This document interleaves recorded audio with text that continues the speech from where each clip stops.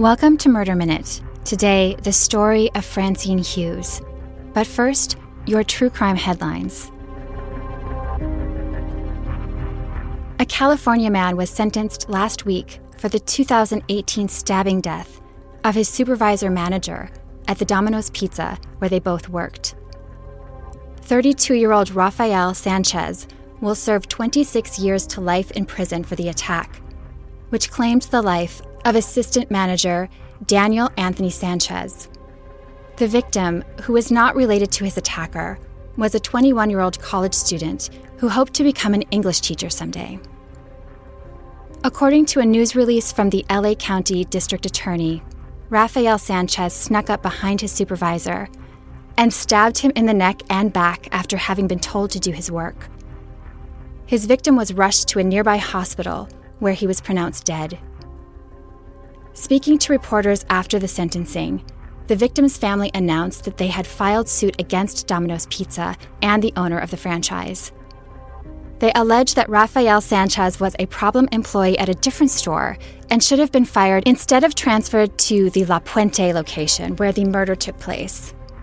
The suit also alleges that the general manager of the franchise knew that Sanchez had threatened and harassed other employees, but took no action.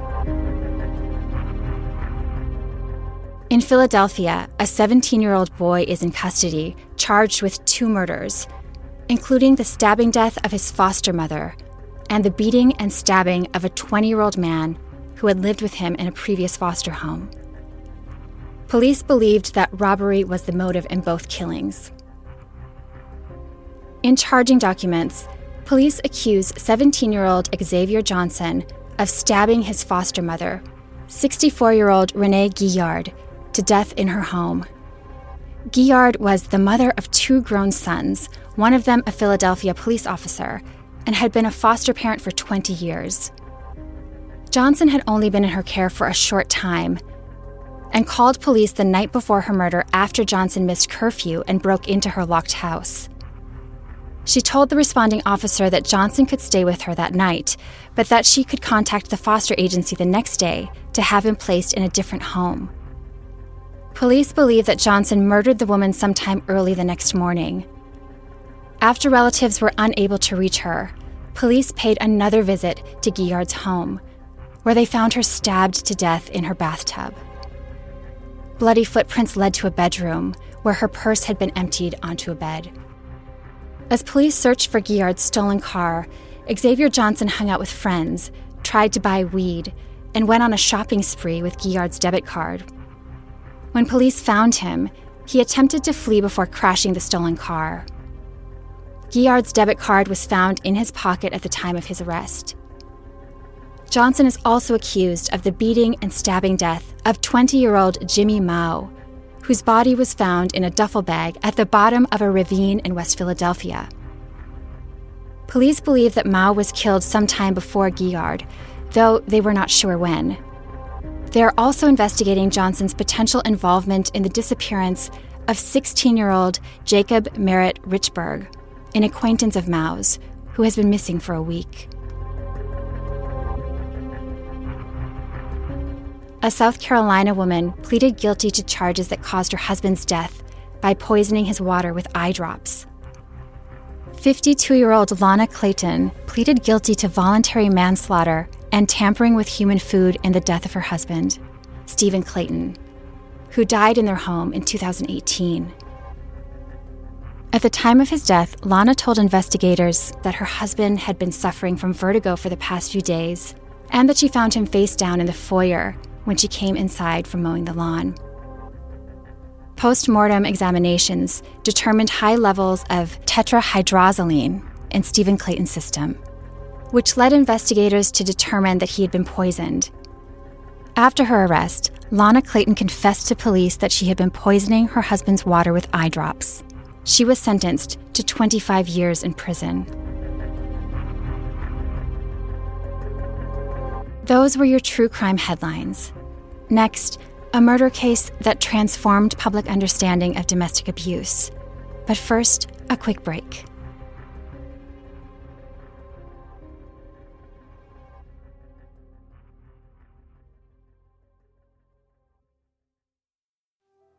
Welcome back to Murder Minute. Today, the story of Francine Hughes. Unless otherwise noted, quotes in this episode derive from reporter Faith McNulty's book, The Burning Bed, which tells the story of Francine's life, one infused with pain, controversy, and rebellion. Some called her insane, others a hero. Suddenly, this seemed very simple, Francine recalled. I wondered why I hadn't thought of it that way before. I had made a discovery. By losing everything, I had been set free. There were no chains around my ankles. All the things that had seemed important before, the house payments, car payments, welfare checks, leaving my mother and sisters, leaving the only place I knew, none of those things mattered. Minutes after this revelation, her family home went up in flames. Francine grew up in Jackson, Michigan in the 1950s.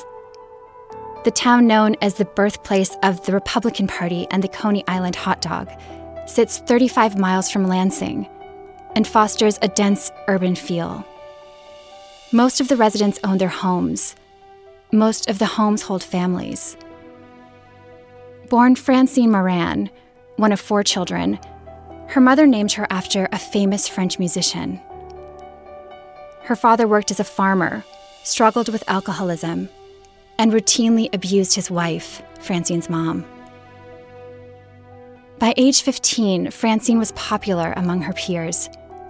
She had a vivacious personality, a flair for comedy, a dimpled smile, and insecurity that she often masked with humor. On Friday and Saturday nights, she and friends would dress up and go out driving or gather somewhere to listen to records. On one of those nights, she met 18-year-old Mickey Hughes, a tall, thin man whose apparent confidence and worldliness set him apart from other boys. He fell hard for Francine, pressuring her to date and have sex with him. She resisted time and again, but he kept showering her with romantic words, suggesting he couldn't live without her. "No one had ever loved me like that," she said. "It was a very powerful thing." A powerful thing she recalled feeling guilty about, as though she must have done something to make him love her. Soon, she grew tired of fighting his sexual advances. One day, while sitting in the backseat of his car, parked in a cornfield, she gave in. "It wasn't good," she said. "It hurt, and I felt dry inside. I didn't know what to expect, not even the basics. I remember a feeling of being used, of giving something I really didn't want to give. I did it to please him." Immediately after, Francine feared she was pregnant. She also believed that to remain a good person, especially a good woman, she would have to marry him. After dropping out of high school to do so, Francine found herself in a virtual replay of what she witnessed throughout her childhood. Mickey's abuse started shortly after the couple wed, when he ripped her clothes off for dressing too provocatively. He feared she might attract other men. In an interview with People magazine in 1984, she said she was shocked because she had never been treated in such a way, adding, "But what do you do when you're 16 years old and you had to beg your parents to let you get married?" At first, Mickey seemed remorseful and apologized, swearing he would never do it again. She believed him, but it did happen again. When he caught Francine looking at a man's hands, he flew into a violent rage. At the time, they were living above his parents, who heard the commotion and confronted their son. Mickey threatened his dad, and his mother phoned the police. Around Francine's family, her husband behaved more like a gentleman. The abuse escalated while the family grew. The couple had 4 children, Christy, James, Dana, and Nicole. Mouths difficult to feed, given that Mickey spent most of their money on alcohol. At the time, divorce was taboo, and very few people spoke about abuse. In most legal systems worldwide, domestic violence wouldn't be addressed until the 1990s. There wasn't really even a term for it yet. On top of that, such violence was all Francine knew growing up. It might have been easy to chalk it up to wretched but normal within a marriage. Even so, Francine wanted out. A fresh start for herself and her children. So with the guidance and support of a local social worker, she filed for divorce. Once it was granted, Mickey ignored the fact, continuing to show up whenever he wished and beating Francine over the course of several weeks. Then a serious car accident nearly took his life, leaving him with multiple fractures and a head injury. When he woke up from a coma, he immediately asked for Francine. Feeling awash with guilt, she visited her ex-husband, then took him into her home to care for him as he recovered. "I really felt trapped after his accident," she later told press. "I don't know why I felt so obligated to that man, but I did. Then the real hell began." Once he had recuperated, Mickey stayed in the home and refused to seek employment. He started drinking more heavily and beat Francine every few days, sometimes for a few minutes, sometimes for hours, before leaving for a bar. Peaceful days weren't only sparse, but overshadowed with fear that he would strike her at any moment, moments that inevitably came. If she fought back, he grew angrier and more violent. In her darkest hours, Francine considered suicide. But if she killed herself, she worried, who would care for the kids? She conjured up multiple plans of escape, most ending with visions of her and the children having nowhere to go, and terror that if they fled, he would find them and the violence would intensify.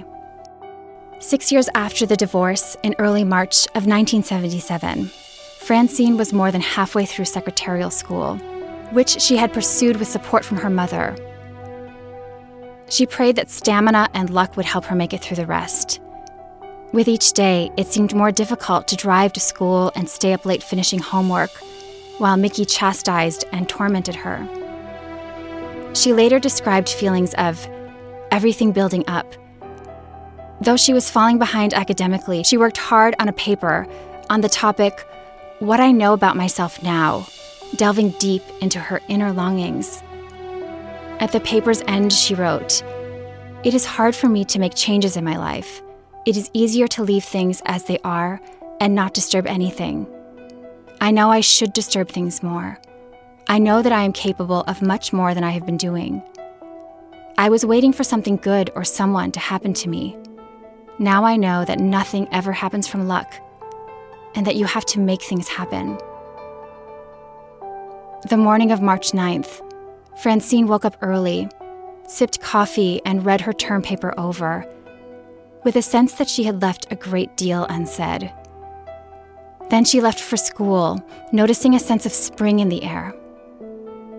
Between that and a sense of accomplishment for getting her homework done, she felt unusually happy.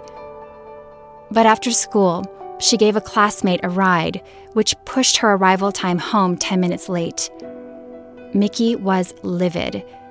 As he criticized her, she grabbed the welfare check she'd been expecting from the mailbox.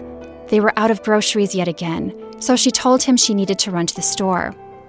He was furious about that too. He yelled at her for wanting to leave without making a list first, one he insisted on seeing and approving. Most foods seemed to make him vomit, but he consistently blamed Francine's cooking. By the time she finally made the store run, she was exhausted, so she decided to serve frozen dinners. When she pulled them out in the kitchen, Mickey threw a tantrum, cursing at her and calling her a lazy bitch. She didn't think he would eat anyway, she recalled telling him, to which he replied, "That's the trouble with you. You're always thinking." Sensing a physical attack, Francine searched her mind for a strategy, anything to lessen the literal blows. He demanded she drop out of school, tore her books, instructing her to burn them. When she resisted, he grabbed and shook her, his eyes frenzied. "Do you want me to break your neck right now?" he asked.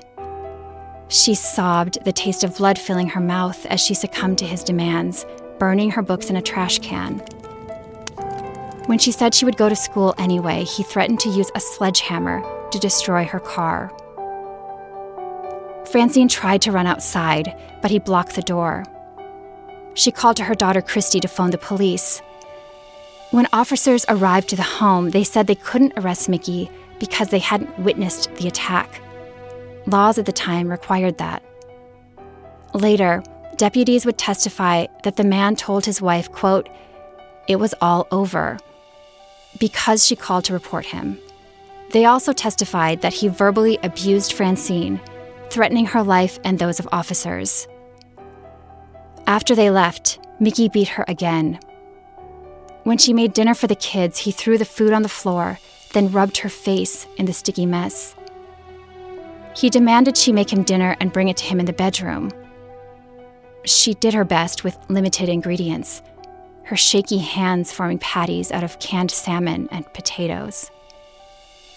After he had finished, he called her back into the bedroom, where she found him lying on the bed, his pants unzipped. "I hated it worse than I ever had before," she said of the rape.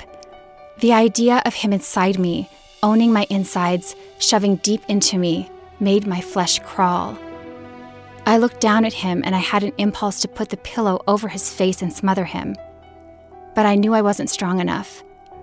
I clenched my teeth to keep from screaming." When he was done, she moved to the living room and sat down, feeling like a, quote, "helpless, frozen fury, a volcano blocked before it erupts." She heard the kids moving about upstairs and remembered that they hadn't eaten all day. She could almost feel their stomachs hurting. But the kids swore they weren't hungry. Their appetites were likely numb, like hers.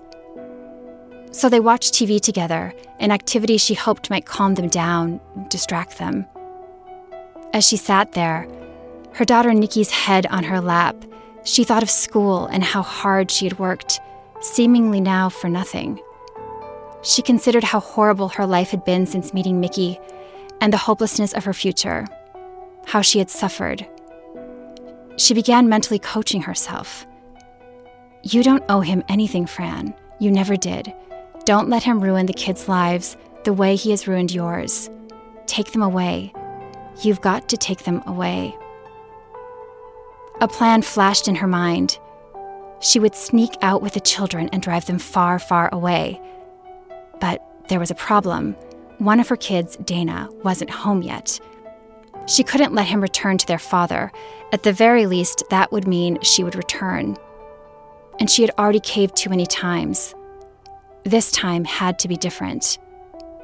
She stood up and started pacing, considering how much she hated her life with Mickey and how she had to get out, erase it, and never look back.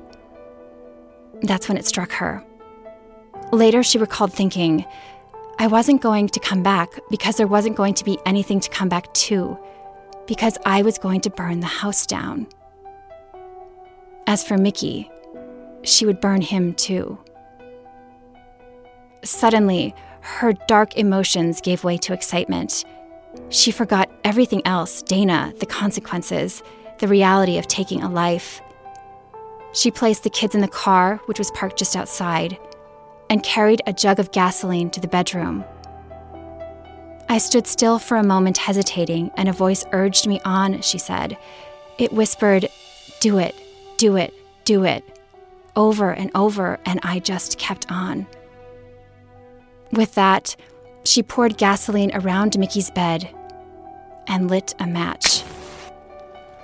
As the fire blazed, flames swallowing the home, she drove to the county jail and turned herself in, declaring, I did it. When firefighters reached the home, they found Mickey's body amid the charred rubble. He had died from smoke inhalation. Francine was promptly charged with first-degree murder and felony murder, which brought a maximum sentence of life in prison. Later, the felony murder charge was dropped. That November, 8 months after she lit a match to her life, the most sensational trial in the county's history began. 30 years old at the time, Francine seemed soft-spoken and nervous. Her court-appointed attorney, Arian Gridanis, a former prosecutor, took the case after others refused it. He believed Francine acted in self-defense. Psychiatrists who spoke on her behalf testified that something snapped in her that night, making her temporarily insane and prompting her to kill her ex-husband. 2 of Francine's kids took the stand, testifying that they witnessed their parents arguing throughout the day, their father hitting their mother multiple times and threatening her with a knife. They described Mickey's violence as commonplace. The case drew national attention. Feminist groups banded together to form the Francine Hughes Defense Committee, with hopes of a landmark decision for a new legal interpretation of self-defense, especially as it applied to women. Protesters filled the cement staircase outside the courthouse, holding signs touting messages like, "Free Francine Hughes," "Battered women need support," and "Stop violence against women." After 7 days of testimony, the trial ended. A jury of 10 women and 2 men took only 5 hours to come to a unanimous conclusion. They found Francine Moran Hughes not guilty by reason of temporary insanity. Meanwhile, relatives of Mickey Hughes maintained that Francine got away with murder. Leaving the courtroom for City Hall, she and her attorney held a press conference. When a reporter asked Francine if she had ever considered herself a liberated woman, she replied, "I don't think I've ever been liberated, but I'd like to." After Francine was acquitted, having spent 9 months behind bars, she received a bouquet of roses with an anonymous note that read, "To a battered rose, which blooms again." But not everyone felt she deserved blossoming. One of Mickey's brothers sent her a note during her jail time threatening, "You are next." Newfound fear accompanied her, making even simple tasks such as running errands daunting. Readjusting to motherhood posed challenges too. "I thought I was going to have to stay in prison, so I blocked off a lot of emotions toward my children," she said. "It was really hard for me to get close to them again."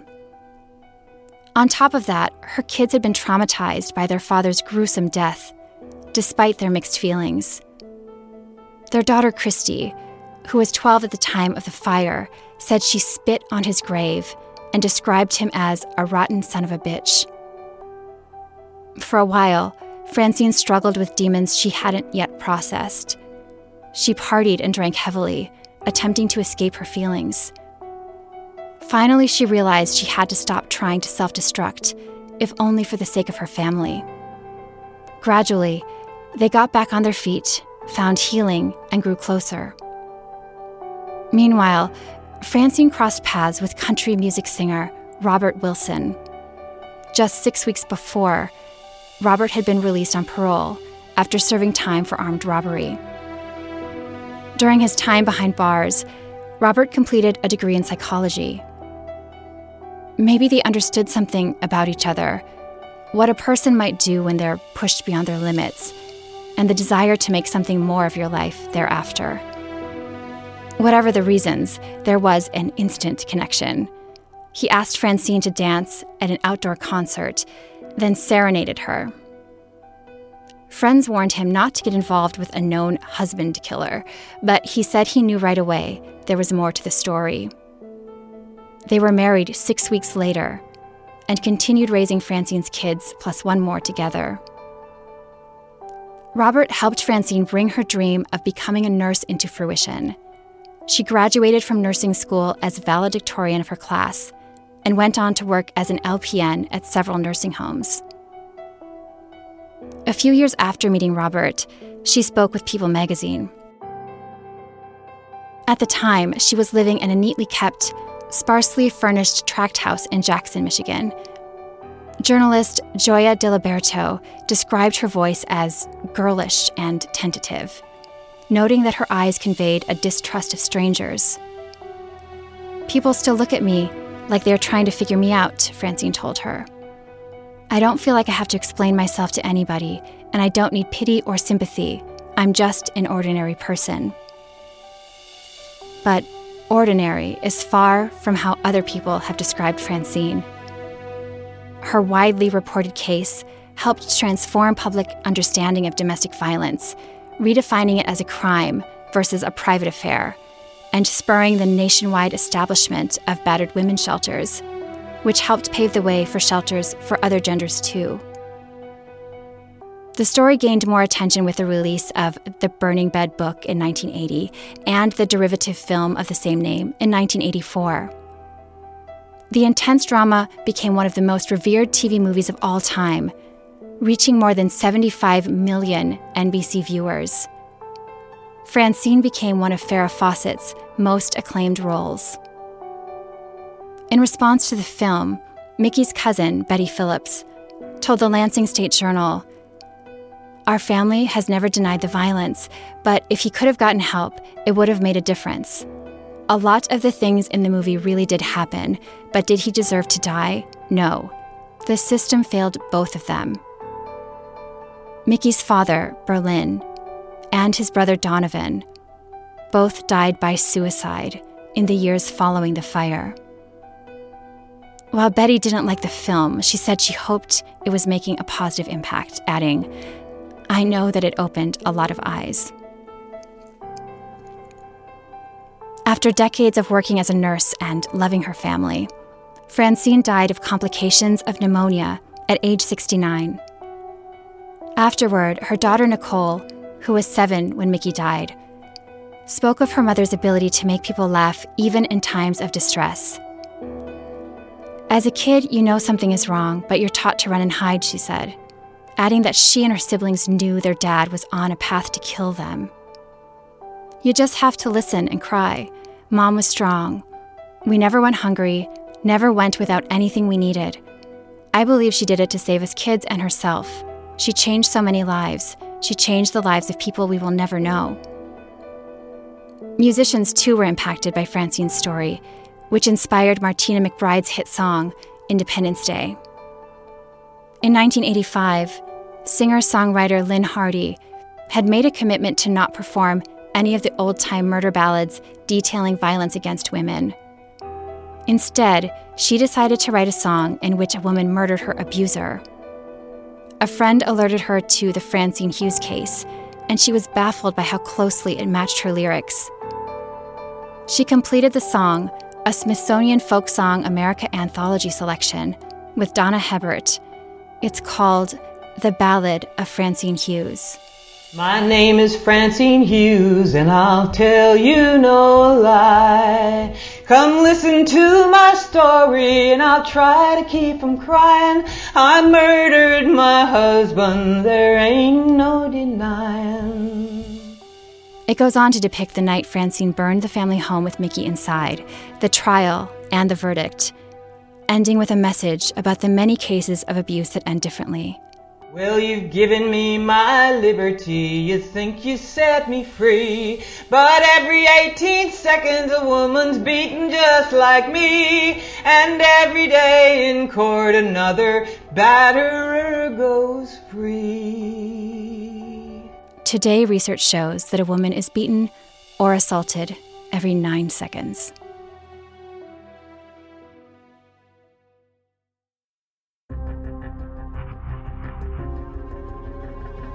This has been Murder Minute. For true crime anytime, download the Murder Minute app or follow us on Instagram @Murder Minute.